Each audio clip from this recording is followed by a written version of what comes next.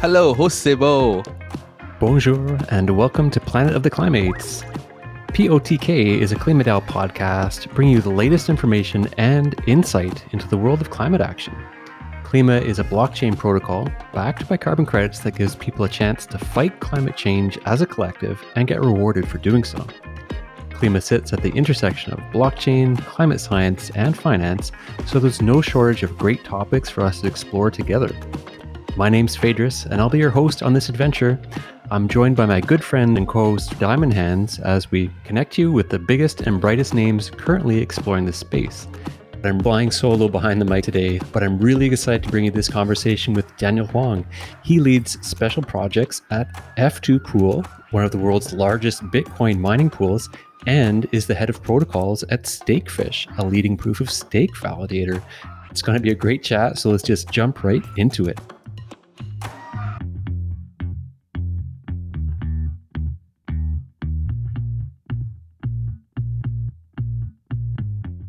So Daniel Hwang from Stakefish and F2Pool joins us for this Planet of the Climates conversation. These two platforms are hard at work across the Ethereum, Bitcoin, crypto ecosystems. They're also two of our latest Klima Infinity partners. We're definitely going to take some time to dive into what these projects and what this partnership is all about.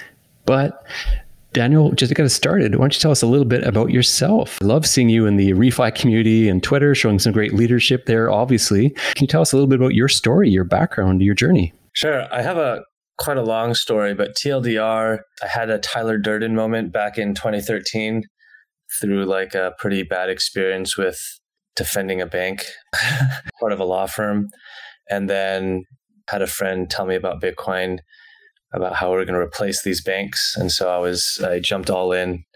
It was like a minor, more for ideological reasons. And then spent a lot of time, ended up working on building DEXs, worked with permission blockchains, did some health data with blockchain stuff. I went to grad school and studied distributed systems, and then also had a lot of focus on cryptography there. Did some stuff at a layer one, and then now I joined Stakefish and F2Pool. And large part of my reason for joining a validator like Stakefish had been the opportunity to kind of help guide some of the ecosystems from a governance perspective. And so really happy with what we're able to do from that platform.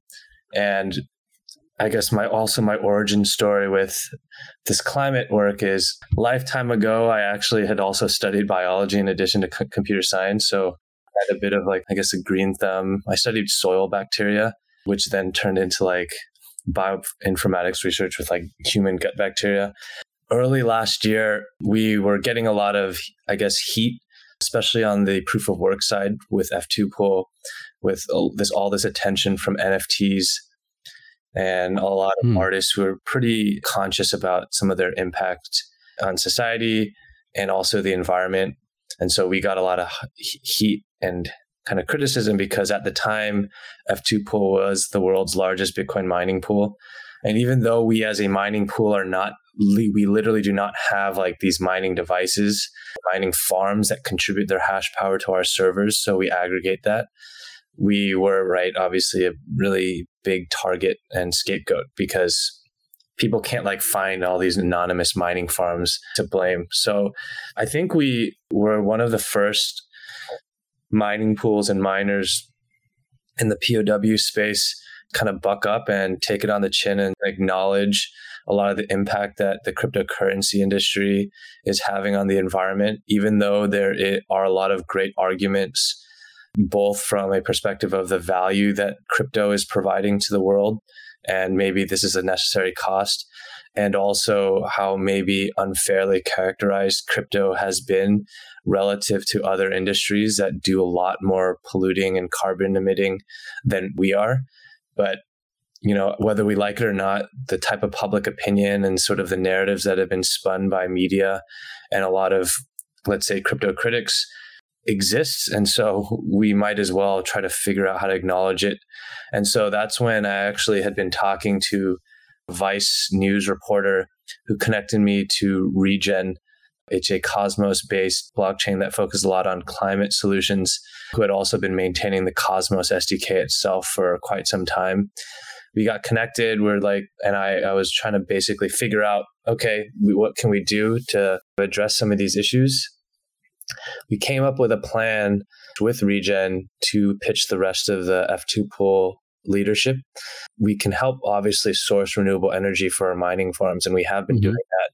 But then most likely not every single mining farm is going to switch to renewable energy, because at the end of the day, it's profit maximization that these mining farms want. And you can have 0.1 cent kilowatt hour versus coal energy versus like 6 cents per kilowatt hour using hydro. And so we're like, okay, so not all are going to switch to renewables. Then what can we do with the rest? And then maybe we can offset the rest. And maybe a bit naively, we saw this as some sort of altruistic vision where people may want to support the climate by, spending extra cash without expecting anything back. And so we pitched that. We're like, let's buy carbon credits. F2Pool leadership was no. And so we got rejected in the front door, but we got it passed through the side door because I had a buddy of mine who was at the time the number one grossing super rare artist.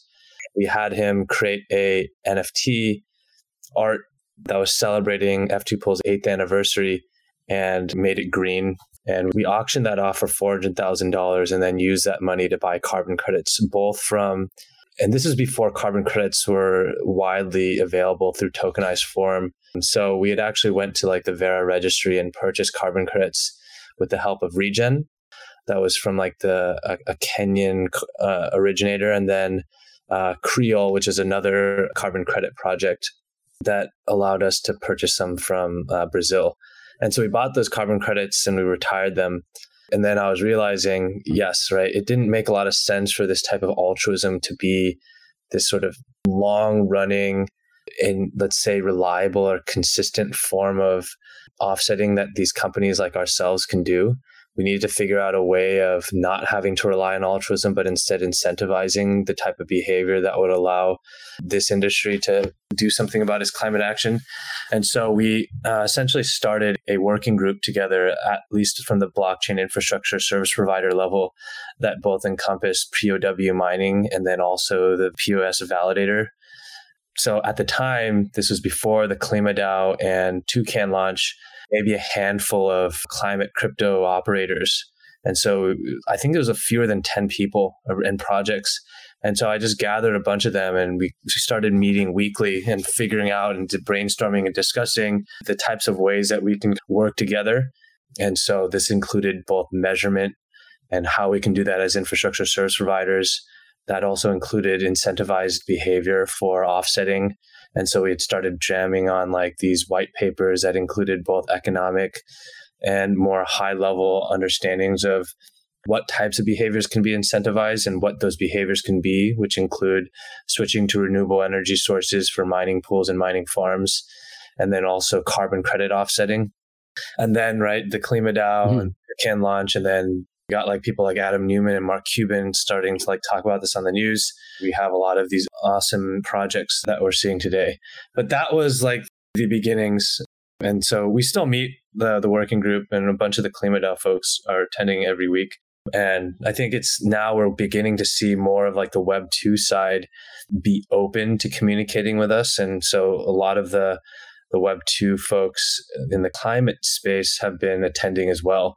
I think you guys are pretty well aware, like we are organizing a climate conference later to bring both Web 2 and Web 3 climate projects. But that's the start of my story, and then also the start of like the climate story that I got involved in. Well, that's brilliant. And definitely I can appreciate, want to go into the details there because there's just so much to unpack around your background, your history with cryptocurrency, kind of being there right from the very beginning. And it sounds like a little bit of a dramatic shift, I guess, away from TradFi to hopping into the crypto ecosystem pretty quickly there.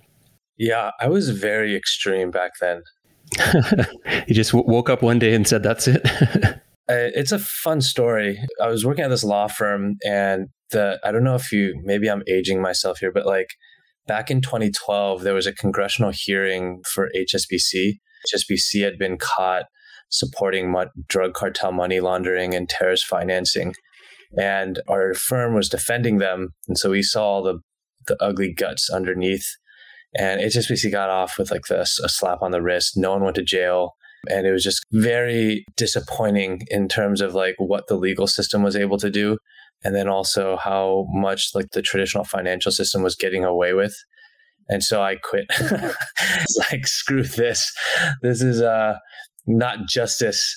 There was even a Netflix episode about it, which is hilarious, but that's why I left. And then just fortuitously, like, my friend was like, Daniel, there's this thing called Bitcoin.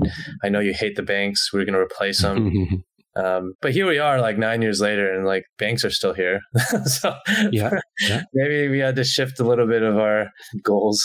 But then in the meantime, you've been at the proverbial coalface around, the GHG greenhouse gas footprint for proof of work, proof of stake, Bitcoin, Ethereum, all of that, especially working with pools and mining and all that. And for people who perhaps don't understand or don't do mining themselves, I mean, this is kind of where the footprint is attached to, right? So you kind of felt the onus or an imperative to do something about that. Yeah. I mean, we could have just like buried our heads under the sand and just said like, blah, blah, blah, Bitcoin's value is more important than the impact that we have on climate. But if there's an opportunity for us to use innovation to address these issues and even kind of flip the script where, right, maybe like the dial is turned to crypto is harming the planet. If we're able to like even flip that dial and do 180-degree switch and say like crypto is now saving the planet because we're offsetting more than we're emitting, then that's innovation, that's technology, that's new opportunities for us to make more efficient and effective decisions and make use of like this sort of literally this global platform that can help coordinate everyone together with the right type of incentives and the structures and mechanisms that people have kind of put together to allow that to happen. I think innovation is incredibly important weapon that we have that we can use to fight climate and then even turn it to our side. Yeah, no, that's great. And yeah, so you've gone through the different steps that can be done, and you talked about sourcing those carbon credits, and you kind of got this case study of pre-post klima or pre-post tokenized carbon as well too, when you're trying to offset. So what's that like? We might be spoiled now with like, oh, we can just go to like Sushi Swap and then be able to like purchase NCT or BCT off these pools and then have these carbon credits and retire them. It's not how it works in the real world. Like in the traditional world, if you want to purchase carbon credits from a particular registry, I think like a vast majority of these are just OTC, and you have to like know certain people. You have to work with brokers who take fees. From the moment we had cash on hand and we wanted to purchase these carbon credits, it took us like more than a week to be able to get our hands on it. And these carbon credits are non-fungible. What I mean by that is like you can't it's not in fractions. So if, let's say, for example, if we were very specific and we estimated our carbon emissions to be like, let's say 137.86 tons, you don't get 0.86 tons of carbon credit. You get like whole number amounts. So you're either overestimating or underestimating that type. So it was difficult. Fortunately, we had Regen and Creole kind of do all the difficult heavy lifting, but we can definitely see like how much friction there was. Now, right, as an organization, if we just want to purchase carbon credits, it's literally done at in a couple seconds. So really, really pleased to see that huge UX bump that we're seeing for people who want to purchase these carbon credits for whatever reason they want. Yeah. So that friction is gone, I guess, or it's just been a dramatic change. This really brings up that statement from Vera, and that Vera has essentially, halted tokenizing of existing credits right now. But it sounds like, again, from your experience and, you're definitely vouching for the fact that these markets belong on chain. I don't know if you have any reflections on kind of what's happened or the importance of, tokenizing these carbon assets and credits. It's interesting because from conversations that I've had with like Joseph Plant from Blockchain for Climate or Gregory from Regen or even like Marcus Aurelius from Klima, and a lot of other people, like I remember they were saying like when these crypto folks are having good faith attempts at engaging with these registries, the registries wouldn't give them the time of day. But after like the Klima DAO and Toucan launch, and you saw like $1 billion in TVL for Klima, and then like getting all over the news, then these registries kind of like raise their eyebrows and there's money here. There's like this entire global ecosystem now able to like simultaneously and frictionlessly interact and engage and purchase. And then now we're having all this demand for it. They are interested in it. And some of like these organizations and working groups like AIDA and ICROA have been like attending some of our working group calls and talking about, right, there are great opportunities for them. I think perhaps like this type of permissionlessness attitude that we have in the crypto ecosystem perhaps may have like rubbed them the wrong way a bit. Because I remember it was funny because I think someone had brought this up. Some of these registries like Vera or Gold Standard, I forget which one it was, or maybe it was another registry, had even had like job postings for like blockchain engineer. They understand they need to do something. I think that there is a way to work together, right? Why not have the experts who actually understand how this technology works help you and guide you? And right, we can have conversations together. We might like yell at each other sometimes because they have different opinions, but we can still learn a lot. That's one of like, I think one of the goals of like the climate conference that we'll have later this year in the fall. We can talk together at least. We don't have to like love each other, but there's a lot of like information that can be shared. There's merit and there's value in the ability to have some of this technology support the overall goal, because at the end of the day, whether you're tokenized or not, like the goals for both of us on the Web2 and Web3 side are to make sure that there's enough money flowing to these carbon projects that can offset and sequester more carbon dioxide than we put out as humans, right? And it's not just like carbon offsetting.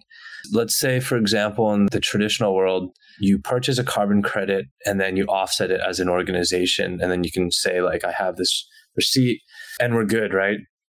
Especially for these like direct-to-consumer companies like Microsoft, who, right, they need to say, we're carbon negative, we've made this claim for our ESG criteria goals, great. And then the goal of having a carbon credit purchase for a certain amount of money then eventually trickles down into the people who actually sold the carbon credit and then can put more money into like planting more trees or whatnot.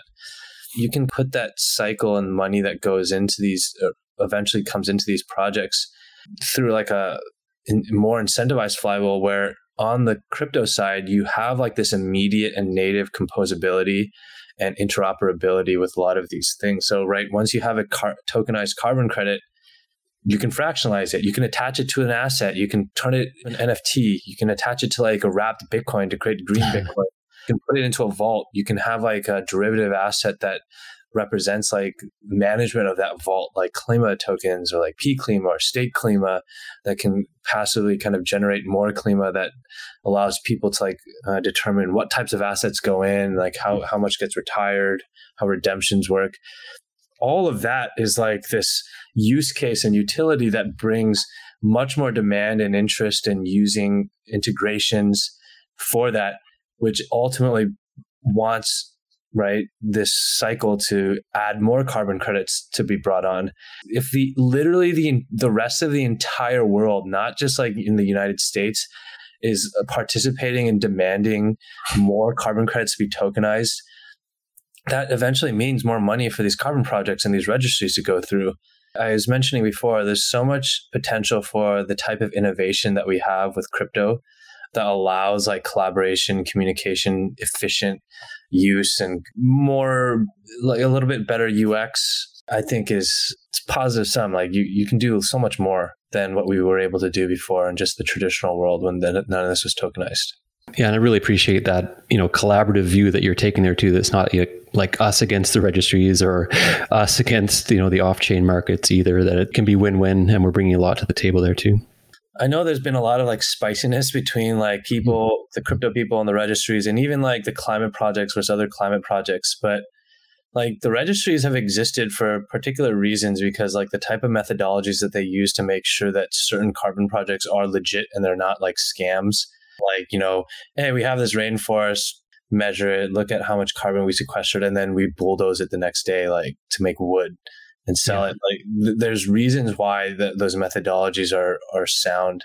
I'm not as familiar with like the history of these registries, and I know like the carbon markets themselves in the traditional world have had its fair share of like double counting issues, and like there may be like oracle problems if you're trying to like bring real world data into like this blockchain. But right, it's pretty necessary because there's been years and years of like robust methodology development for that. And we can't just like say, hey, we're going to package seaweed into a cube and then turn it into a carbon credit. Like there needs to be like good in-depth research and mature research into that for what we determine is a carbon credit. Yeah, excellent. So yeah, really enjoying this chat around that. You talked about your journey and joining F2Pool and Stakefish, and maybe we want to bring things back to that and why we're chatting here today. Like both F2Pool and Stakefish are getting on board with Klima Infinity now, right? Yeah. So on the F2Pool side, and part of why I think it didn't make sense for us to continue just buying carbon credits to offset is that when you kind of break it down, like who are our clients on the F2Pool side? Our clients on the F2Pool side as a proof of work miner are mining farms.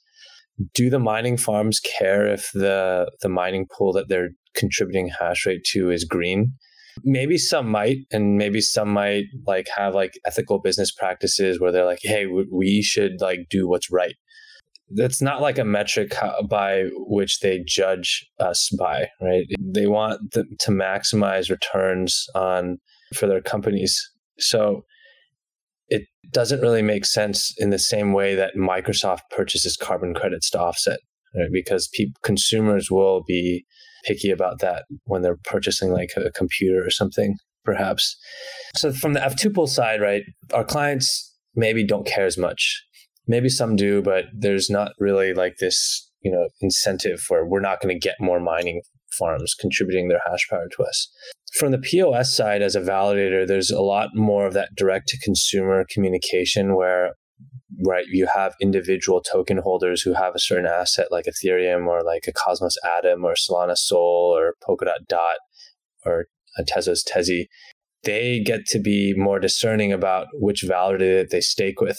Obviously, you have to have the default, your infrastructure you're not getting slashed and it has high uptime. But then there's also this complement to the infrastructure management that validators have, like is governance, and then the ability that they are able to lead these ecosystems in a way, because right, these foundations that create these chains are meant to dissolve and be completely decentralized, and it's the validators that are maintaining the infrastructure that are going to inherit these chains completely. And so the way that we do participate in governance and participate in ecosystem initiatives is our marketing. And right, that is more closely relevant to how we have to like try to do the right thing. We obviously have to vote on proposals. We have to help write the proposals. We have to help guide the ecosystem, contribute to that, give back. And then also if we can say that we are doing something that's right by the planet, then that's another way that we can kind of draw in users and delegators to support us because we're doing the right thing. And so I think it's a really cool way, because Klima Infinity's dashboard is nice kind of consolidated view for validators or infrastructure service providers or any other company to kind of show that this is our methodology, this is our little pledge statement, this is how many carbon credits we purchase, how much we offset.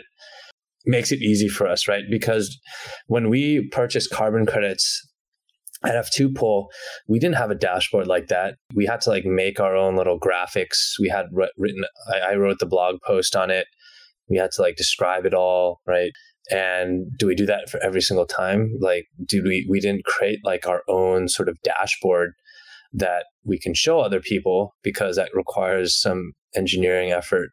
So it's made it very easy for us, right, to just showcase what we can do through Klima Infinity. And I think it's going to be like this good momentum for other validators to also do measurements and then offset themselves and make it right easy just to display and then can show. We like that a lot. We didn't have to put that much effort into creating our own dashboard. So it was a really good way to like market it and promote it and show that we are part of this. That's excellent. Definitely great to hear that. Speaking longer term, we've got big developments around the corner for ETH there, but do you have a longer term vision or what's down the road for Stakefish or F2Pool then? We have some products that we're working on that's going to make a lot of the UX for Ethereum staking much easier. And both in terms of the technical aspect of staking and also in terms of this more tangible aspect. Without revealing too much, I think that there is sometimes this leap in understanding that people need to deal with when interacting with their own validators. An Ethereum validator is considered this 32 ETH denominated entity. And then if you have 64 ETH, then you can have two validators versus when you delegate your Atom tokens to a validator service provider like Stakefish, then we will provide this infrastructure for you. Or you can just run your own validator at home. And it doesn't need a certain minimum, like 32 ETH minimum like that, which is quite large. So I think the UX side of handling and managing your own validator is quite important to improve upon. A product that we're working on is going to make that a lot better. That's exciting to hear for sure. I think that's something that a lot of people might be curious about or want to get into, but just don't know how or where or the implications of doing that. I mean, another thing is I think we're beginning to see a lot more governance experimentation happen on chain for proof of stake. There's two pillars, in my opinion, that stand a validator up. It's infrastructure and governance. And so I think we're beginning to see the governance muscle be flexed a lot more on proof of stake networks. And so we have been part of this working group called the Validator Commons, which is kind of this coalition / party that is able to kind of rally around validators that do have a common agreement to certain principles and responsibilities that they need to hold up both quantitatively and also qualitatively. And so we want to see a lot more of that. Maybe sometimes some wheels have to be recreated, but there's really a lot of new, fundamentally different upgrades, I think, in the governance process that we have now, particularly around transparency and auditability of the decisions that are made and the entities that are making those decisions that people can easily see into. I think that's something that's definitely, of interest to Climates. And we do have an internal decentralization working group, helping to find our way through our journey towards decentralization or what do we mean by that? Just the DAO organizational governance structure, how decentralized, how autonomous as well too, right? I mean, there's spectrums and continuums for all these things. Yeah, you did talk as well about conference coming up in the fall that's in the planning and that working group that you referenced several times as well too. Just to be clear, is that BecoWG or what's the... Yeah, that's it. Yeah, the Blockchain Infrastructure Carbon Offset Working Group. Mouthful. It was purely utilitarian name until we could have figured out a better name, but it just stuck. But yeah, the climate conference, we're actually still planning that. We finalized on a venue and we're starting to put together programming. We have a lot of people who have confirmed from the Web 2 side who can be in attendance and also the Web 3 side.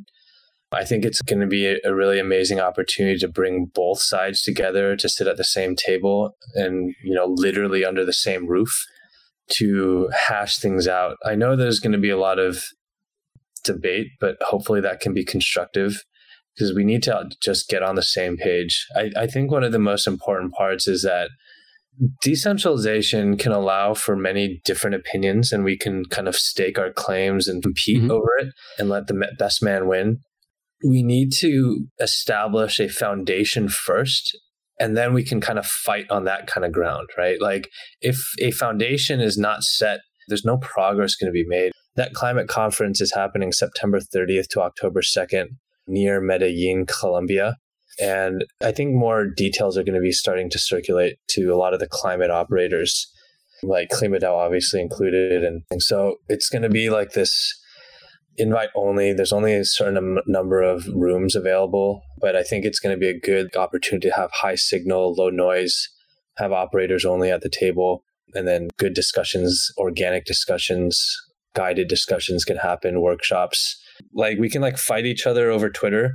and like yell at each other and stuff and have like these threads. But, maybe we can, if you're face to face, you can have a calm or maybe lively discussion, and we can at least be open to figuring out what can be done, if concessions can be made, right? We all have the same goal here, I think. The ultimate stakeholder is literally the planet in this case. And so we got to figure out some way to work together. Yeah, starting from those shared principles. And that sounds like it'll be a great conference then. It's kind of a gathering of the refi gigabrains, I guess, getting everyone together. And if it's invite only, it's probably nothing necessarily that our listeners can all go check out, but you can learn about it anyways. Yeah, we're planning to have it live streamed so that people can watch along. But sometimes, right, you can have like these manufactured working group calls where like, okay, we're going to set aside 1 hour each week and we're going to talk. Sometimes ideas can happen like over like you talking to someone at the kitchen or something, right? It's like the water cooler type talks that I think are going to be pretty helpful for this sort of organic ideas to spawn and people to actually, see someone face to face and like be like, okay, I have to respect you now. We're not just on the internet yelling at each other, right? You're a human, I'm a human. Like, let's hash things out. Let's mind ourselves like, well, what we're all doing this for at the end of the day. That's great. No, that sounds awesome. And yeah, while we've learned more about BCO-WG, rewinding a little bit over a month or so ago, did have the executive order from the Biden administration, and there was a response put together on behalf of your working group as well too. Is that right? Did you have any comments or insights into that process, and what are your hopes for that? Yeah, it was more to show like a solidarity that the Web3 world had together to kind of sign off on and contribute some of the recommendations that we had submitted to the White House. That's the least that we can do to show that we're not just fractured, right? We can show that there is like a voice that can be unified. If they read it, who knows, right? I think it was an important statement that we could have made to the traditional world, especially someplace like the White House. Yeah. Well, I mean, from an outsider's perspective, it certainly, read like that EO or the executive order itself was pretty well informed about the potential for blockchain to be positive and not just less bad, right? It felt promising anyways. Yeah, I think just in general for like the climate crypto ecosystem, good behavior has to be incentivized, especially when we're dealing with like these permissionless and decentralized and anonymous environments. Altruism, I think, is very noble and we can get so far. But as you mentioned, like sometimes it's helpful to have like gigabrains thinking about ways and mechanisms or projects or dApps or ways that things can fit together, like these like green Lego blocks that we have. It's going to be helpful if people understand that thinking about incentivization mechanisms, I think, are really important. We have a lot of Lego pieces, right? These DeFi Lego blocks that exist, the refi ones, the green Lego blocks that exist as well. How we put those together. There's a lot of smart people out there that can figure out how to use the existing pieces and put them together into something meaningful that would make sense for the success of the climate crypto ecosystem. Yeah. Well, yeah, definitely count you high amongst those smart people working on it. So really an honor to have you for this conversation today. And thanks definitely so much for your time there. Yeah, it was nice to meet you. Maybe you'll come to Colombia for the climate conference. That would be incredible. Yeah, I've never been to South America or Central America at all. So yeah, that would be really cool. Thanks for your time there, Dan. Take care. Likewise. Cheers. Bye-bye.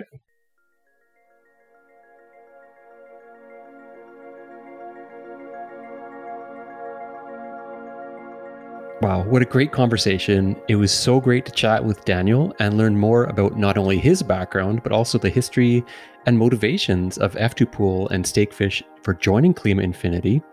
I don't know about you folks, but I really appreciated the big picture, climate positive, lateral thinking that Daniel brings to the whole Web3 world, and particularly enjoyed his stories of walking away from the TradFi or traditional finance world and how he joined that alliance of like-minded people, including some of the Klima team who are part of the BCO-WG.